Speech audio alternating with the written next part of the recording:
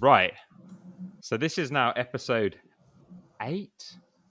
I never really know what episode I'm on. I think this is episode 8 of the podcast. And I have been ridiculously excited about this one for some time. And it's taken a bit of backwards and forwarding to sort it out, mainly from my fault. So I'm sorry to Maria and Scott for this one because I didn't have a laptop and had an absolute nightmare of that. Anyway, I've now got a laptop and now I have Maria, who is the director of product. Am I right on this? Product management. That sounds really fancy.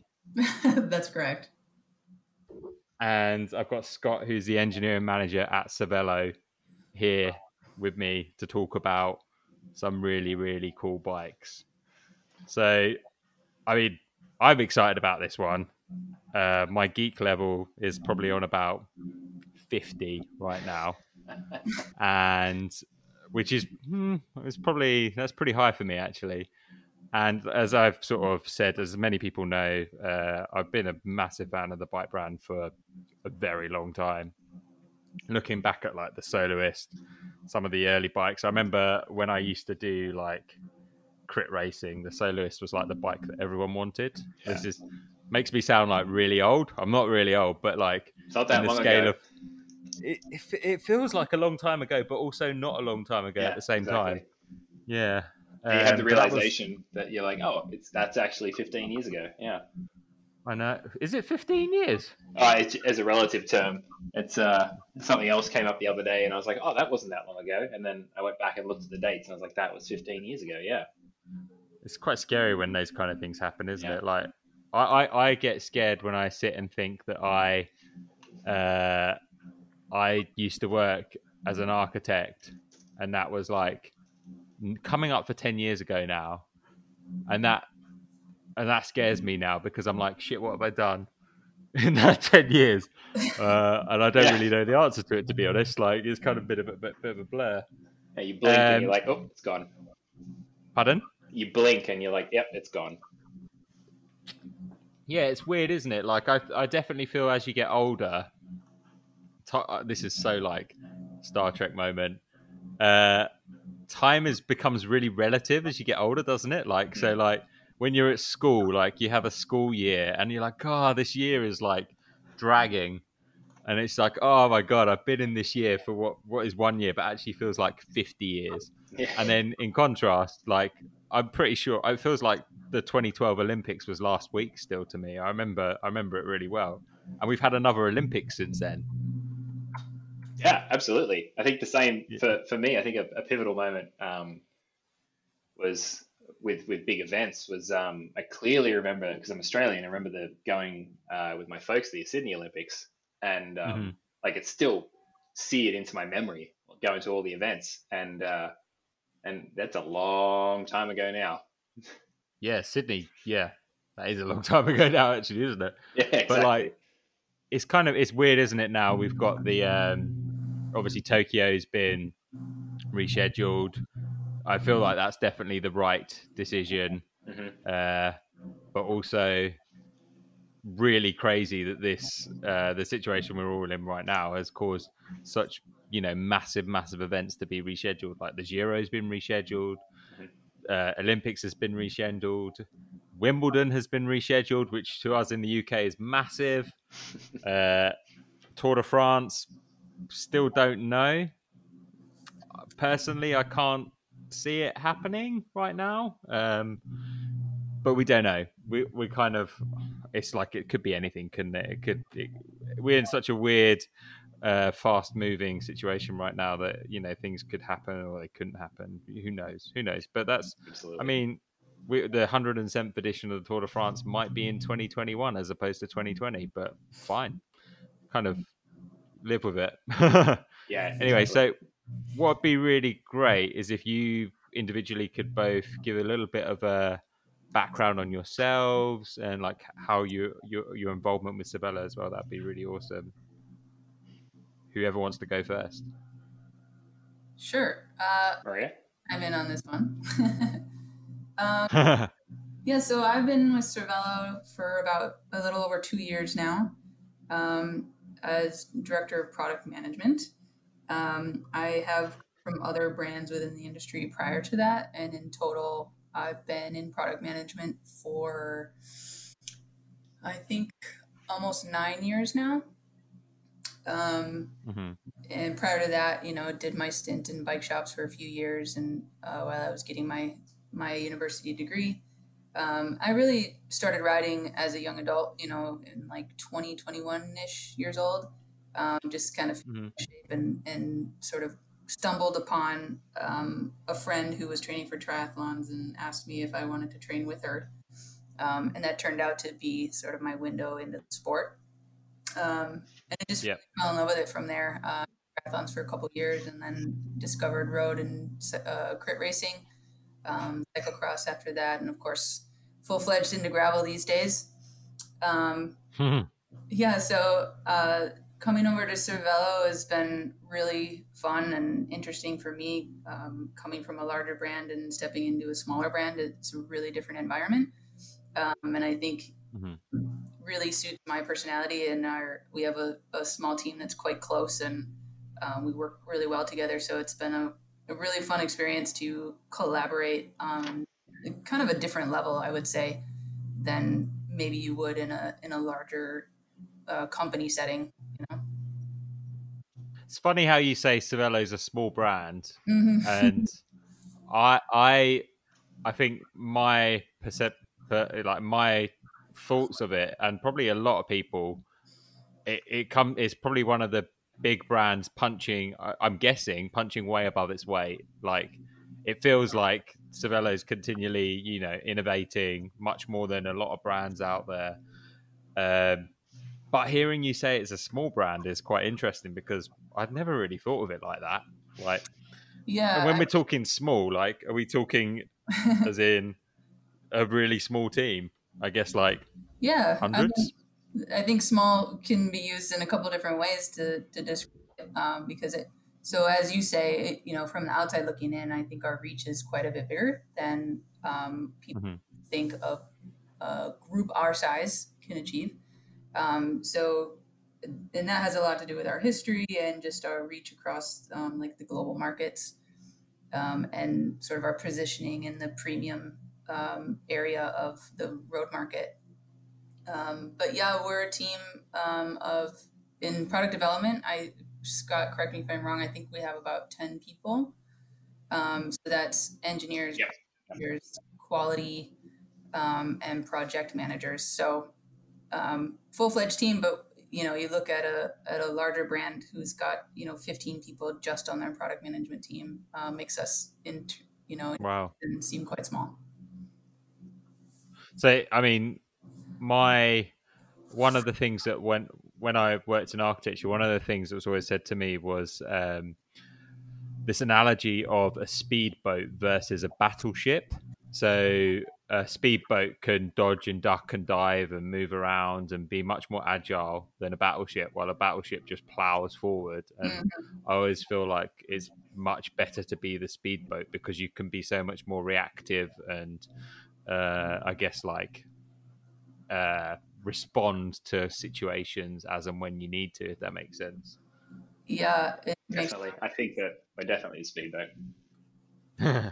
So Scott, how's your background been with Cervélo? How did you get into this, into this company as well? It's a bit of a whirlwind, actually. I was thinking about it when Maria was speaking, and it's come on. It's about to be 4 years with the company, which it doesn't feel like 4 years. But so I'm a mechanical engineer by trade. I grew up in Sydney, Australia, and I've worked in aerospace for the most of my career. A lot of the experience and expertise has been on the composite side of the aerospace spectrum, which was ironically quite favorable for bike brands. Hmm. Previously to that, I think getting into racing, I was never a massive road racer. I competed on a state level in downhill, Hmm. and I could attribute that to my dad, who really pushed me when I was younger and supported me in that. but yeah, all through university, it was a lot of alley cats, but nothing to the level of a Cat 1 or Cat 2 category racer on the road. I was definitely more on the dirt side of things. Coming over um, and maturing a little bit, and being able to get on and have the ability to get onto a whole heap of different ranges of road bikes, I really fell in love with um, the adventure or the expedition you're able to have on a road bike as opposed to a mountain bike. And it's I've been fortunate that it's taken us to some magical destinations that you wouldn't have been able to do otherwise. And I think that yeah, it's a it's a crazy industry to be involved in, and it's the other end of the spectrum of aerospace. I think that I came into the company all gung ho, being like, "It's fine, mate. I worked on Typhoons and F-35s. This is going to be easy. It's a bike." But the reality of it is that the complexities and I think the minutia of details that we need to figure out in manufacturing and staying at the pointy end of the high performance road bike industry is a lot harder uh, than than in aerospace. So it was a bit of a shock in the first 12 months that I got put back in my place and and realized that, like Maria said, the team that we're in is across the whole spectrum. Everyone's extremely knowledgeable and extremely passionate about what we do, and we all come Amazing. from a massively varied background. Um, so there's expertise in fields that you wouldn't necessarily think are directly related to bikes or bike racing, but they end up having that little bit of insight that you wouldn't otherwise have had. So Yeah, um, definitely. It's just like I always think like the element, the thought process and design on a bike or a product must be, because it's something that a person interacts with directly, and you create I guess, an almost kind of weird loving relationship with your bike. The whole process about how it rides, how it feels, makes the engineering side of it quite difficult as well, because you're so like in tune with the bike and how it is when you're on it. And like absolutely. the bit that always, like, the big one that stood out for me was when you launched a gravel bike. Like, everyone was a bit, okay, this is a bit of a different one from Cervélo, from a bike brand that is known, being very focused on aero road bikes, the aerodynamic side of it, to then go and produce what is an absolutely, beautiful looking gravel bike, which is also very aero refined. Like, was that an intentional direction to go with it? Was there definitely? I mean, gravel's definitely something that's growing massively as a discipline in the sport. Was it very intentional for Cervélo to bring out a bike in that market, as opposed to saying, let's produce a cyclocross bike, for example, which is kind of where some brands have sort of started with it? I think it's you kind of mentioned it as well. I think broadly speaking, you create great products if you use the product and are in love with the product Mm-hmm. and spend every day with that product. And I think that the the gravel Aspero for us was kind of in two camps. There was most of the product team, like the roads where we're situated in. So the head office is in Toronto currently, Mm-hmm. and a lot of the roads that we ride north of the city are gravel roads, and we've been doing that, and the company's been riding those roads for years, long before I've been here and long before Maria was here. Um, Yeah. so the notion of from a I guess from a purely product point of view of creating a gravel bike wasn't necessarily something new to us. It was we had members of the team that were stretching out old R3s to clear 33 mil tires or and using those, and it was just like you speak of how influential we are in the industry in Yeah. creating the aero section, the aero segment. I think we inevitably had gravel already under our belt years ago. We just the market kind of really wasn't ready for it, if that makes sense, and Yeah. we were Yeah. waiting for it to Yeah. catch up. Yeah. Um, Nice. but yeah, so that's the kind of the roads we were always riding, and I think that speaks to what we distilled into that gravel bike, where it's, yeah, we want it to be fast. Like we didn't there was never a, not to take away from other gravel bikes. There's a, you know, there's a need for those, and there's a market for that, and there's people who enjoy it. But I think Yeah. what we were doing as a product development team was we wanted to go fast. We've always wanted to go fast, and going fast on gravel was something we always did. So we were like, hang on, put two and two together here, looking at the outside and looking at the market, and we're like, we could make a kick-ass fast gravel bike. So Yeah. I'll put my hands up. I've not ridden one yet, but it's on its way, and good. I cannot wait. I've got the like teal one coming. So Nice. I think the setup is GRX one by with 650B wheels and a dropper seat post. Nice, yeah. So So I good. was like, it just sounds like such a good combination to me. Like I did the Atlas Mountain Race in, God, when was that? February, I think it was this year. Exciting. Yeah, Yeah, and I've it was got. like, Sorry, go on. oh my god, I did. I did, we were trying to see if we could get an Aspero to me in time for that, and unfortunately we couldn't. But yeah, I mean that would have been a bike with the dropper seat post and everything to properly test out up there. It would have been so good. Perfect setup. The Is Atlas and the Silk Road mountain races are things that have been on my radar for next year. yeah. But the lack of riding I've been doing this year might influence what date that becomes. So yeah, they're I did. super exciting and interesting. I did Silk Road in 2018 as well. So Silk Road in 2018, I basically crashed off a cliff. Sounds really bad. I mean, it wasn't that bad. It was, but it totaled the bike that I was on. But yeah, of the two, so the setup of it originally was that the idea was that the Atlas Mountain Race was supposed to be the baby brother to the Silk Road Mountain Race. Uh-huh. Atlas Mountain Race is harder. Oh, I think mainly because the terrain is so different to Kyrgyzstan. So the Kyrgyzstan terrain is a bit more compact and it's kind of easier to ride. But then the Moroccan terrain is really loose. There's lots of sand and it's just really loose, but large, like boulders and gravel. Okay. So definitely, I felt that Morocco was way more technical than Kyrgyzstan personally, but both like, I mean, the countries are absolutely insane, And like breathtaking. Yeah. unbelievable. Oh my god! Like the Either one one. bit I took away from, sorry, go on. Oh, I just said either one would be quite an experience.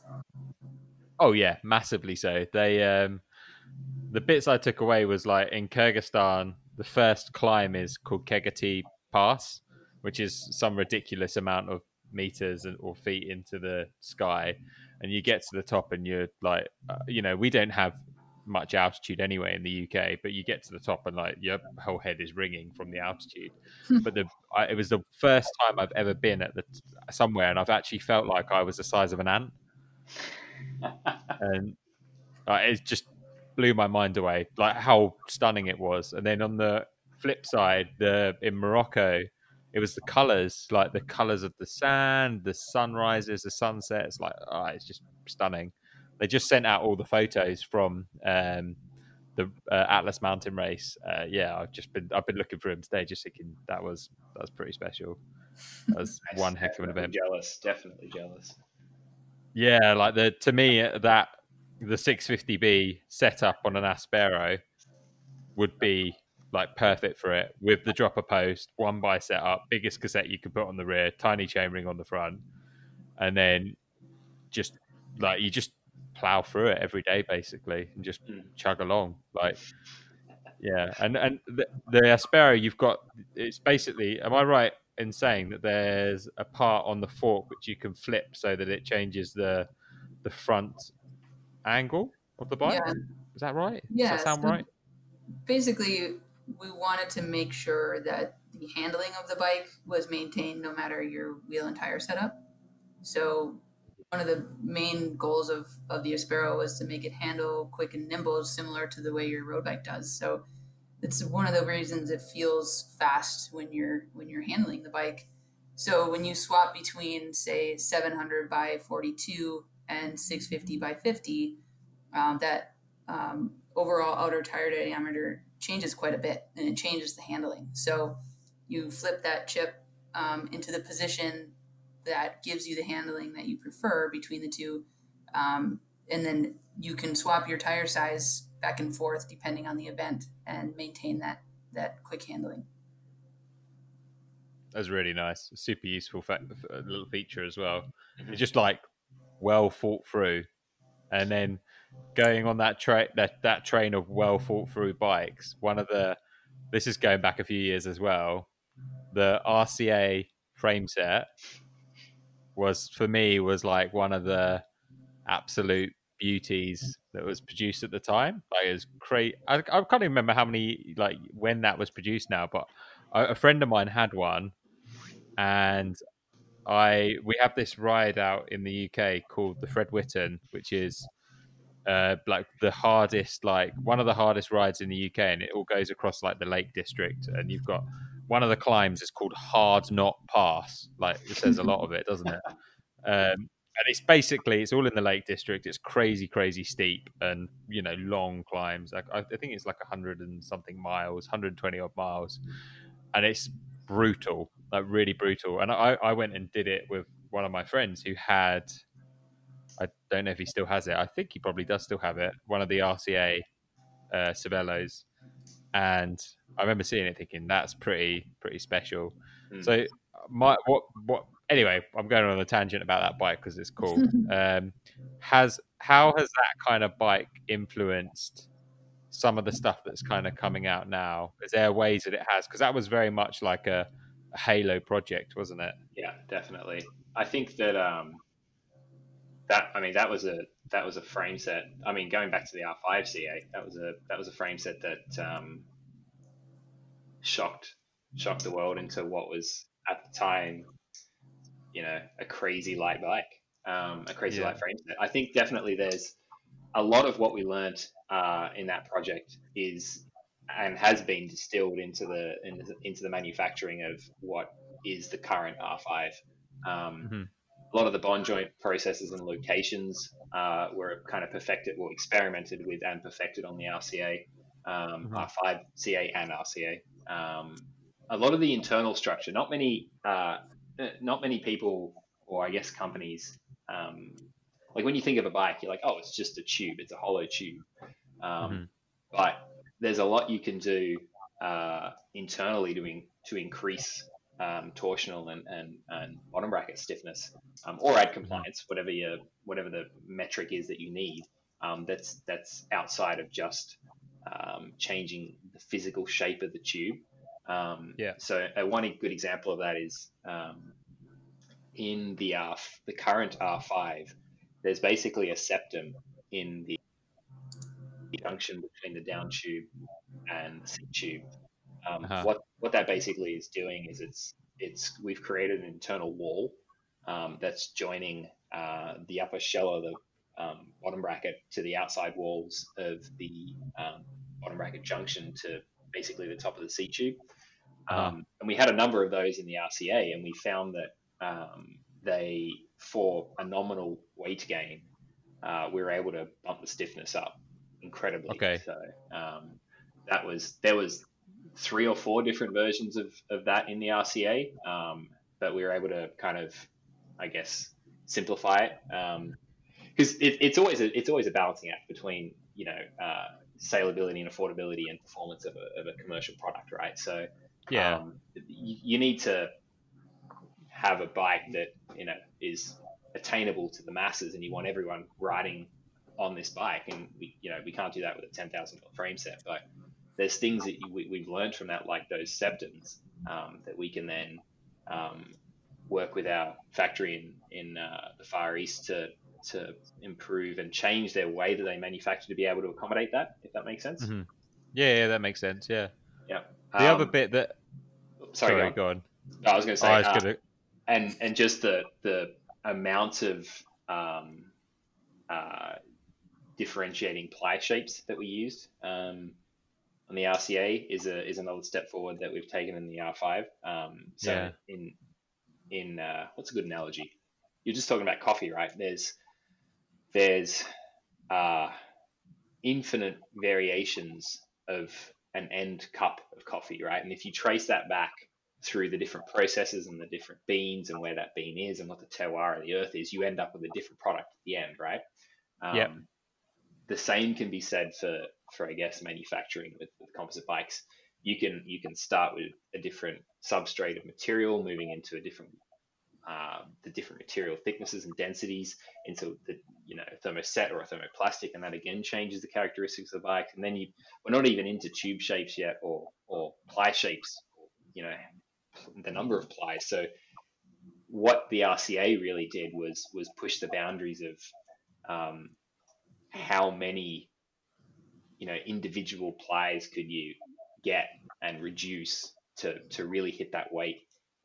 During the development, we ended up it ended up being this funny kind of chasing our tail game where we'd be like, okay, we take this ply out and then we'd run a test again with another sample, and then it would fail somewhere else, and then you trace that source of failure, and then you can't just necessarily focus on where that failure point is. You're like, okay, why did it fail there? And maybe it's that the ply that we removed or changed the shape of in the chin section of the down tube is having an influence on it passing a vibration test and not cracking in the top tube. So it's really it's reducing the amount of margin for error for ease of manufacturing that bike was, and trying to draw a middle ground between having a $10,000 frame set and having something that can be repeatably produced at an affordable price and still have the performance characteristics that you want from it.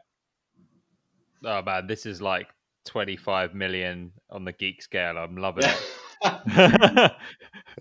It's I'm glad good. you got the coffee analogy, because I've used it a few times in presentations, and I'm like, the amount of or it's beer or whiskey or whatever your vice is, but the amount of variation from start of process to finished product is infinite, absolutely infinite.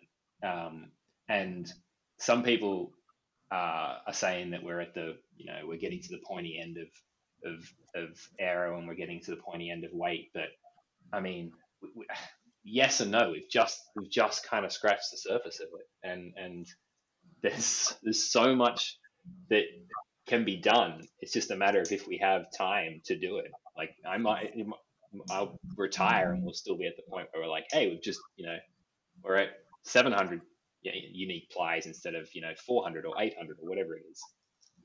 So it's always going to keep advancing, isn't it? It's the nature of the industry is that it's going to continually keep moving forward. I'm also gonna like drop back another reference from some time ago. That am I right in thinking that because of the time of year we're in, it's classic season, isn't it? And from my it should be. You're correct. I mean, this is where like my bike geek knowledge comes up. Am I right in thinking that in the past there was an R3 mud edition?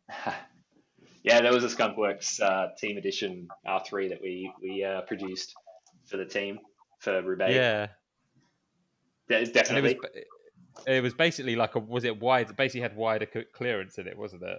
Yeah, well, that, and we also sorry, this was before my time, but the company we did a lot in tweaking the stiffness profile of that. It wasn't just clearance against the same generation R3. We worked closely with the team in tweaking the stiffness profile of that bike. We found, and I think a lot of people are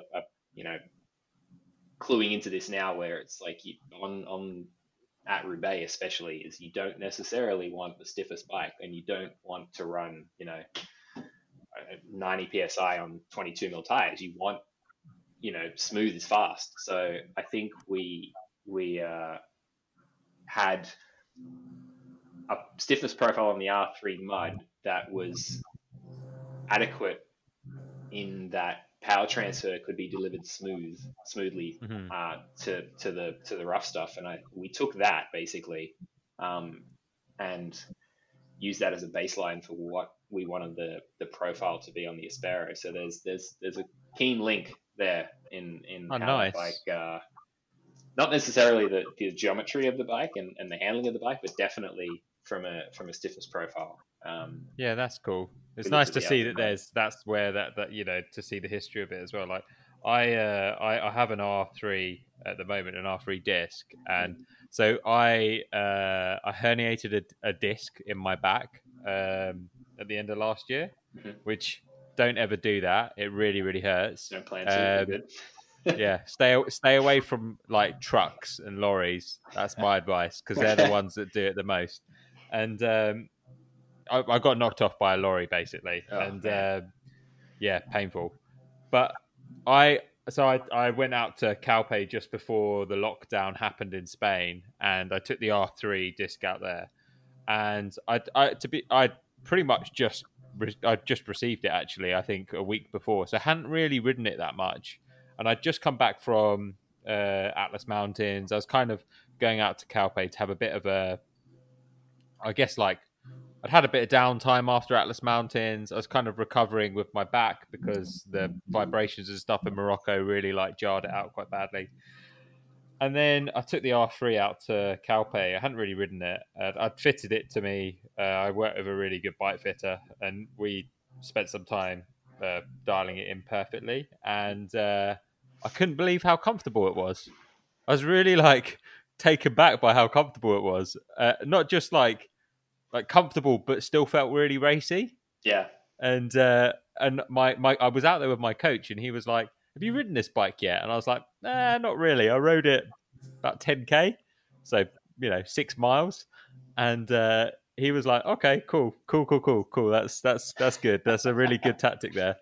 And then we went out and rode. I think we did like 6 hours together on the bike, and he was just like, every time like he looked over at me, I was just smiling my like a Cheshire cat. And the main like photo for like the podcast is actually one that was taken after going up a couple of the climbs out in Calpe, and that was on the first ride that I properly had on it. And he was like, how is it? And I was like, shit, it's really nice. Like, it's not I tried to explain it, it feels stiff but comfortably stiff.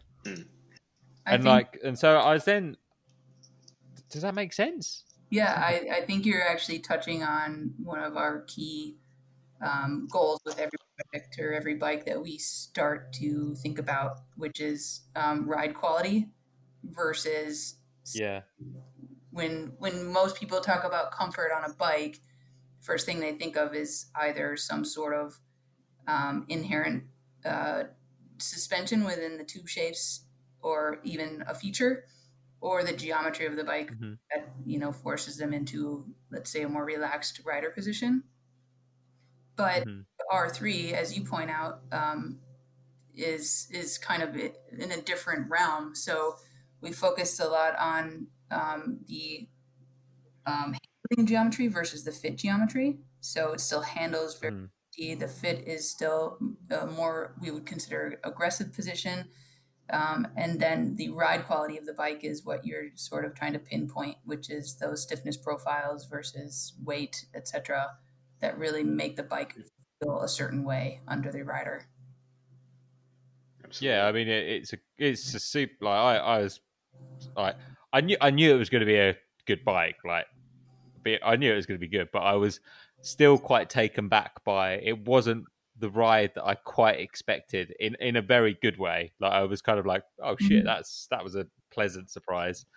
So I feel like we've covered loosely on it, but for what would be awesome to kind of talk about is like this is probably a something that we could end up talking about for a very long time.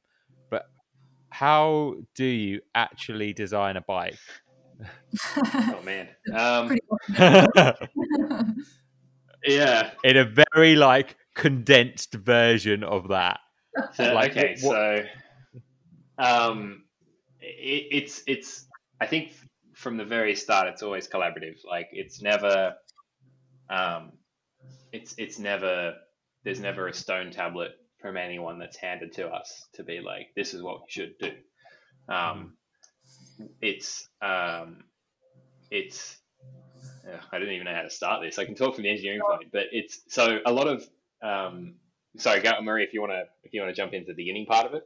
Yeah, so I mean, I think it might be obvious to most people, but a lot of research goes into a customer profile before we start a project, right? So you're paying attention to the way people are riding bikes and how that's changing or evolving over time. Gravel is the perfect example where it started out as sort of this exploration sort of group of people who were taking their road bikes onto roads that weren't paved, and now it's exploded into its own sport with different genres within that category, right? So, as riders ourselves, and as people who are paying attention to other riders, you start to notice trends or certain ways of riding bikes that maybe is new or is changing. So that kind of starts this idea of um, looking looking for ways to solve a need that maybe hadn't existed before, and that starts a project definition phase. So we identify that customer and what are their needs that are not being met, and so as a group we come together and figure out how to do that. Cool. And then from there, I think Maria also mentioned it. We separate. There's a few things. So we'll start with handling and fit. There, we look at them as two independent variables. One is an input, and one is a kind of an output, I guess, if that's the right word. Yep. Where we'll say, okay, first of all, how do we want the bike to handle? And we dial that in, and then who are we trying to fit on this bike, and then we dial that in, and they're not necessarily exclusive to each other. You don't necessarily need a team edition S5 where it's super long and super low and super fast handling. We can have the two. We can set the bike up to be, you can have whoever you want. Like my dad could ride and handle and have a bike that handles the same, but he's able to fit on it comfortably. And I think what that differentiation stemmed from was our realization that a bike is more than just it's not more than weight and stiffness numbers and kind of what's your stack and reach. It's more than that. It's like what makes you faster on the bike, and there's a psychological aspect to that. There's like, are you confident in how the bike handles? Are you comfortable on the bike? It's gone are the days of it's being like, just put your butt on the seat, shut up and it hurts, and just push through it. Like there's enough data. There's thousands of points of data to suggest that if you're in a more comfortable position, you're able to hold your power for longer. You're able to exert more effort for a more sustained period of time, and that I think can also be a function of riding down a hill fast. Because if you're on a bike that you're not comfortable on versus a bike that you are comfortable on, you'll be faster. Yeah. Yeah, definitely. So I think that's what, as a start, what we try and do, and then from there we'll look at we'll go back into the archive and see if there's anything that we can pull inspiration from internally, like the R3 mud, for example. And then once we do that, we start conceptualizing so we work in SolidWorks for the 3D modeling, and we have a couple of talented designers that are able to hit up really quick sketches. So we can obviously, you need the bike to be aesthetically pleasing as well. I think we're in an industry that is as vain as it is driven by numbers. Definitely. So, absolutely. So I think that's anyone that I think writes that off isn't doing justice to the end product. And then from there, it's that almost that coffee analogy again. And then we talk about, okay, what tube shapes do we want? What sizes of the tubes are we? Is this going to be an aero bike? Do we want to run a full aero development on this? If it is, then we'll start really early on prototyping. We have an aero library of tube shapes that we've developed over the years that we can use as a baseline. So the rough shapes can be pulled from that, and then we'll start printing out prototypes that we then put in the tunnel to validate the results that we're getting in CFD. If it's heading in the right direction, we'll then commission a prototype to see how that bike handles, because there's physical restraints. Like you can only squeeze physics so much to get the weight and stiffness that you want to match with the tube shapes and aero performance that you want. So there's always a balance. So if we end up with a bike that maybe we're looking at, if you remember the old T1 where it's super narrow, or the T5 GB was a perfect example. Super narrow down tube. There's only so much magic that you can do, engineering magic that you can do to get the weight and down and stiffness up. And they're inversely proportional to each other in this instance. But if we get the first sample and we're like, it doesn't really ride where we want it to be, and the stiffness profile isn't really where we want it to be, we'll go back into that first step where we'll be like, okay, let's go back to the library and see where we can make and have that compromise to be like, okay, maybe we need to look at truncated aerofoils, or we need to increase the taper from the head tube down to the bottom bracket so that we end up with a little bit more surface area to play with. And then we'll do that loop 2, 3, 4 times, depending on what the project is. And then again, depending on what the project is, we always have a protein that we can leverage. So we have some early prototypes, go to some of the more experienced riders for some feedback. And generally the more experienced riders aren't the ones to be too excited about new bikes. They're very critical of it, which is kind of what we want. Like I don't really want to know what's good about the bike. To be like, I know what should be good about the bike. You need to tell me what's crap about the bike. Sorry about language. And they're pretty good at that. You can swear as much as you want. Like, honestly, good. Yeah, don't worry about that. Careful what you and yeah, exactly. I've been pulled up before, so so we'll get feedback from them, and then that can then get fed back into the very first step of that design. And then basically we move into working with realizing the manufacturing of that with our partner in Asia. So we have a factory that we're exclusive to, our parent company Pond Bikes. So there's us and Focus and Santa Cruz Bikes work together, which is great. So then we're over there working on the layup and working on development testing and qualification testing. And then I guess that is it. Am I missing something? And then we'll provide all the material we need for marketing and do some internal kind of lessons learned and a teaching episode, I guess. So we'll have everyone sit around and be like, the rest of the company is like, this is what the bike is. This is, what we did. These are, the key features. Here's a whole heap of bikes, go ride them, see what you think. And then if you get everyone involved and everyone bought in, you end up inadvertently making a great product. So that's super cool. Like, it's just so it sounds like it's a continual case of like test something, refinement, test refinement, tweaking along to get to the final product, which then eventually becomes the thing that is produced and then made available for the mass market. And like the one that's kind of stands out to me a lot at the moment is the new S5. So I own I like bragging about this because I'm very proud of it. I have Edvard Bossenhagen's old S5. Nice. Which I mean, I don't know how much he actually rode it, but it's got his name sticker on it, so it's kind of cool. So I bought it off a friend who is a transcontinental veteran. Basically, he's done it 4 times now, and he won it at a charity auction for Quebecer. That's how I ended up with it.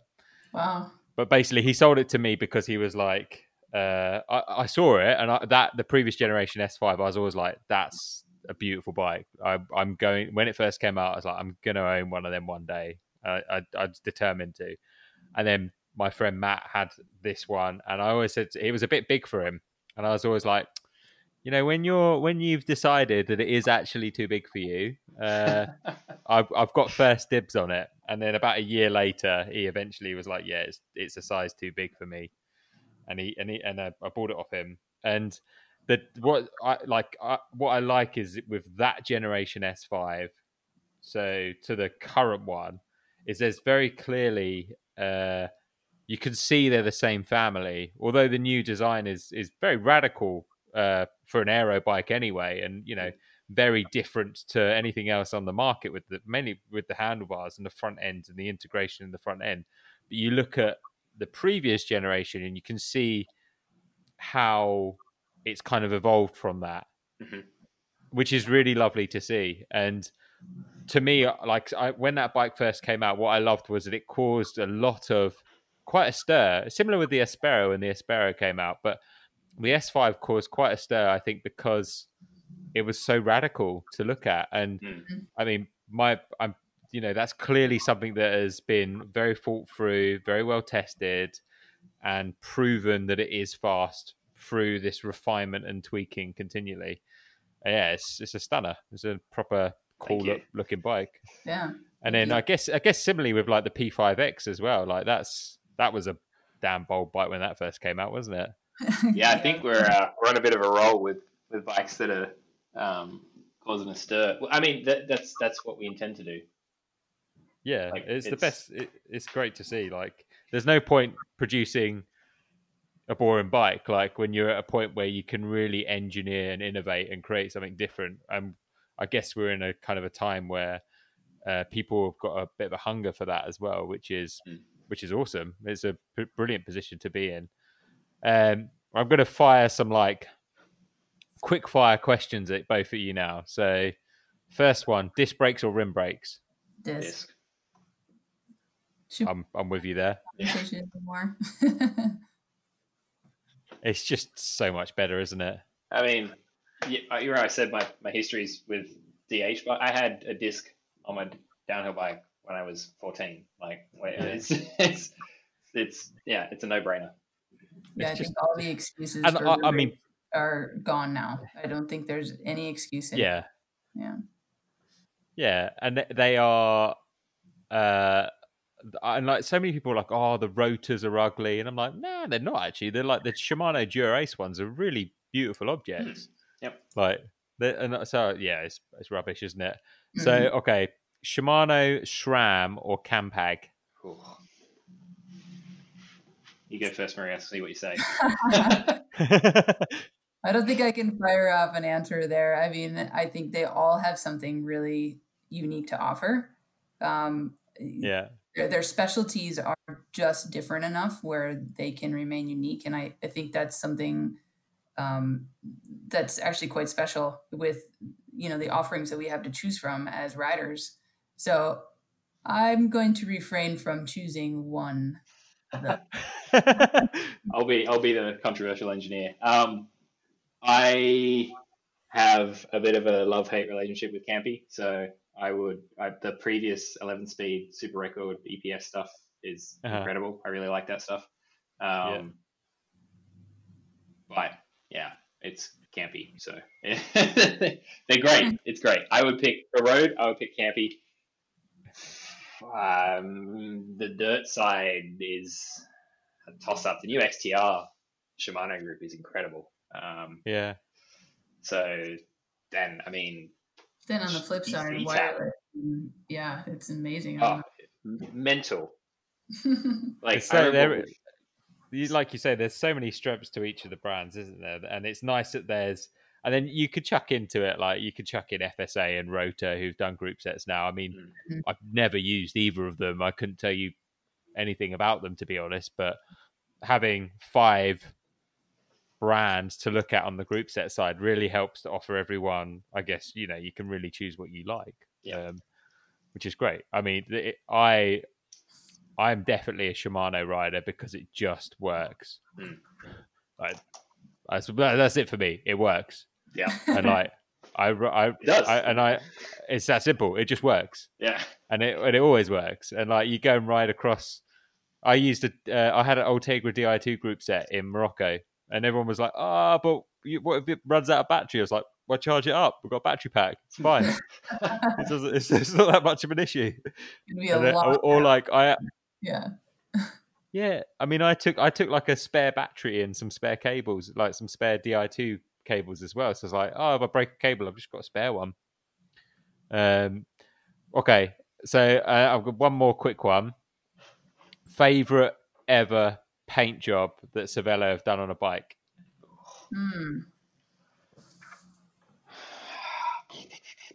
I mean, the Quebecer S5. It's pretty special. The silver one, the silver and yellow one. yeah. Oh man! But then again, the teal Aspero. Like I think internally we had what was the nickname we were calling that bike? Cosmic Vomit or Cosmic something? Yeah. Yeah, we took a little bit on Sparrow when it come to color and graphics. Like we, as a brand, we've been fairly conservative in that realm, I think, and so we were to take a bit more risk on the gravel side of things, and it's really worked out well. I think it was quite appropriate. Yeah, you look at the there's the gold, there's the red, and then there's the teal colorway, and they're all very bold colors. And then I'm pretty sure I've seen somewhere online somewhere the 2021 color, which is like the light, almost white, like ice blue that fades into a darker blue. Yeah, which is a color that I didn't think I'd. Yeah, I never thought I'd see Cervélo doing color like that either. To be honest with you, and it's glittery, isn't it? Yeah, I would say our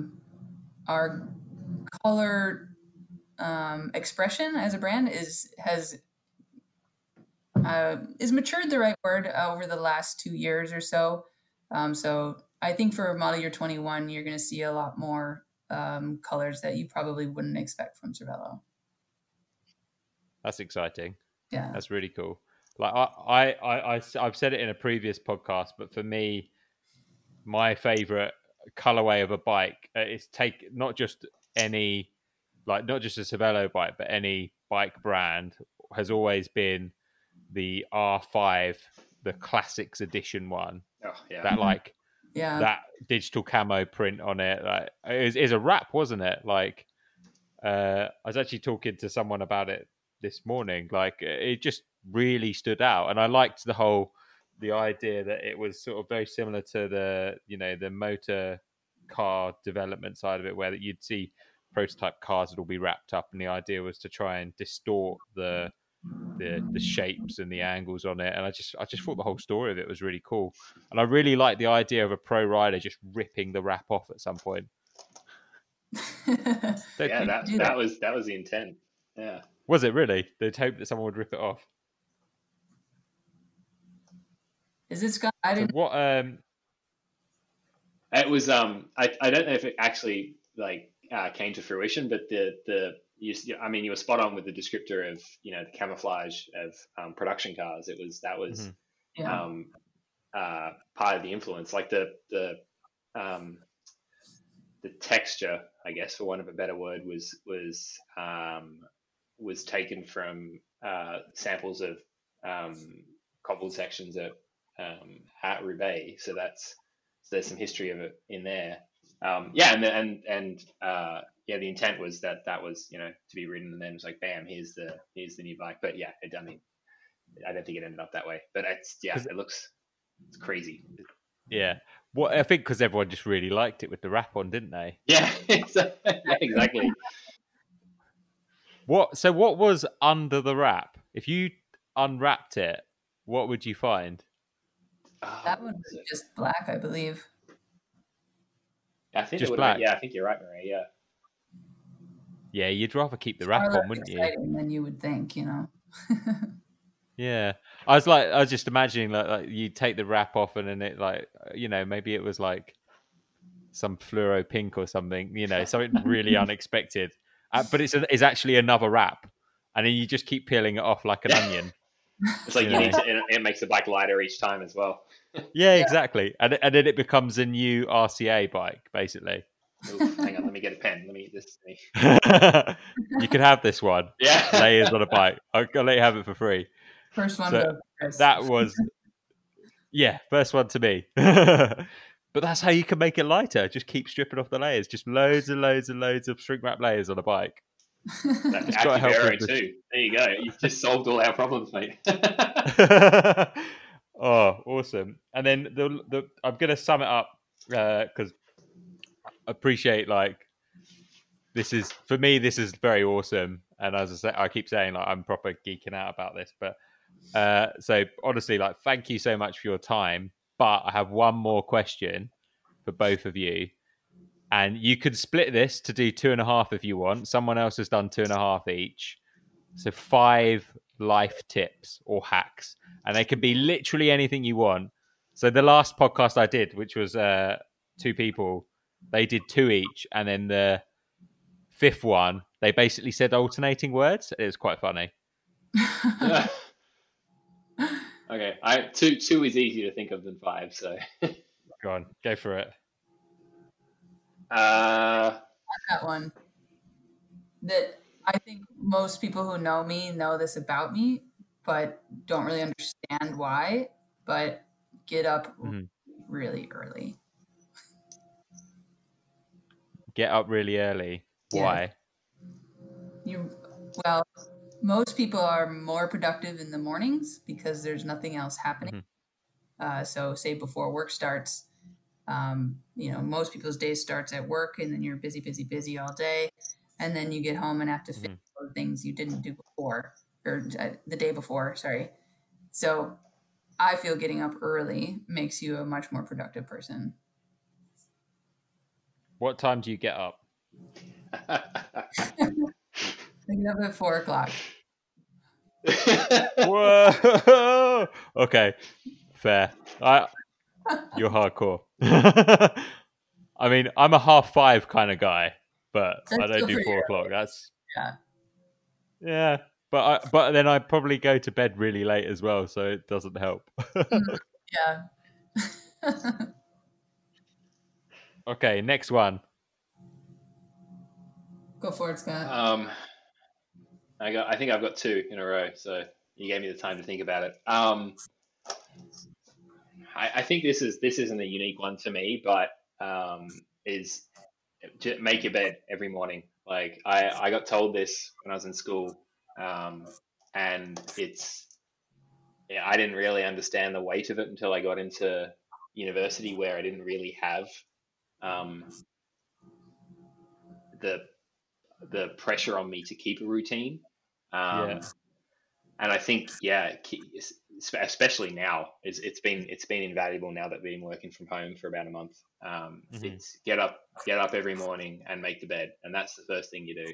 And I think that just sets the day for being like, cool, I did something. Let's go and do another thing. Awesome.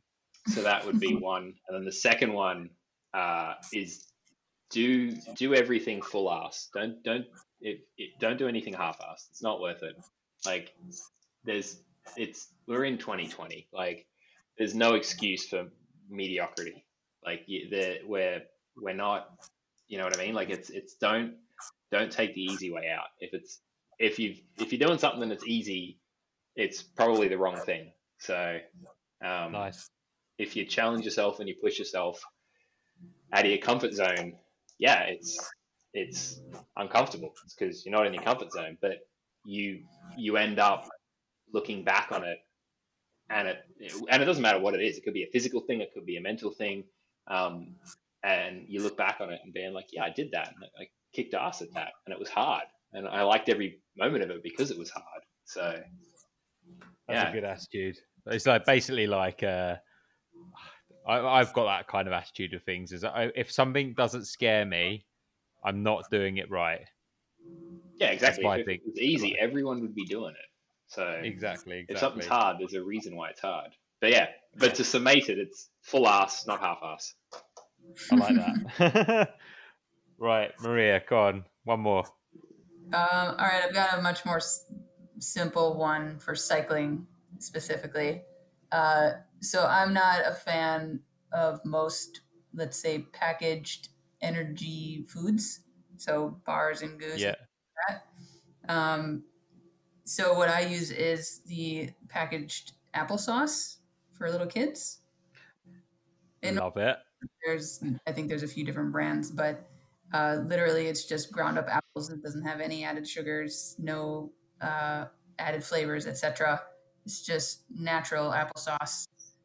Seems to have similar amounts of sugar and whatever else you might need in a pan, and it tastes a lot better.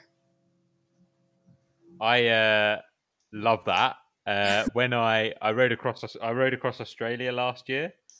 Um, that was pretty nuts. I went from Perth. Well, I went from Perth to Melbourne and did it in 20 days.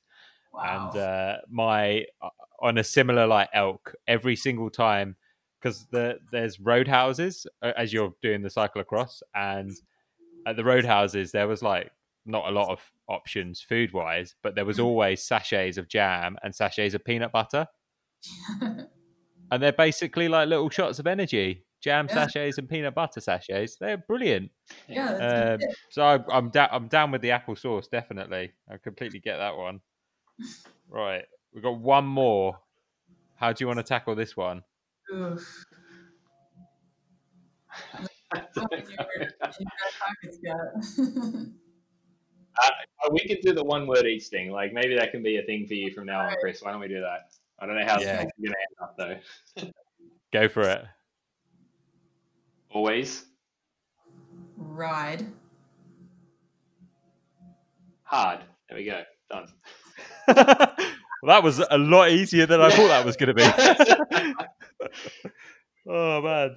Okay, you the previous one went on for like about 5 minutes and involved talking about postmen and the color red and turning left, and Oh I my was god. like, okay, yeah. So you've done it on the efficient sense. I'm proper impressed.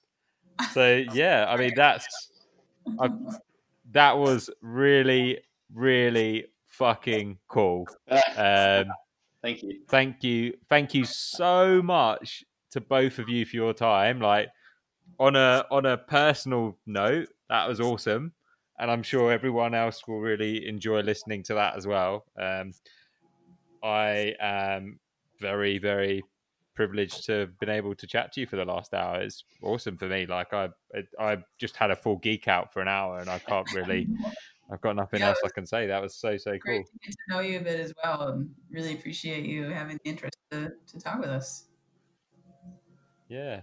And so, yeah, I mean, that's kind of it. I'm going to wrap it up there. Thank you for everything. Thanks, You're welcome, Scott. mate. Thanks, Thank you. Maria. Really appreciate it. And I'm sure I'll talk to you soon at some point in the future, maybe when some exciting new stuff comes out. Sounds good. Oh, Yeah, definitely. awesome. Thank you so much. Thanks, Cheers. mate. Bye bye. Bye.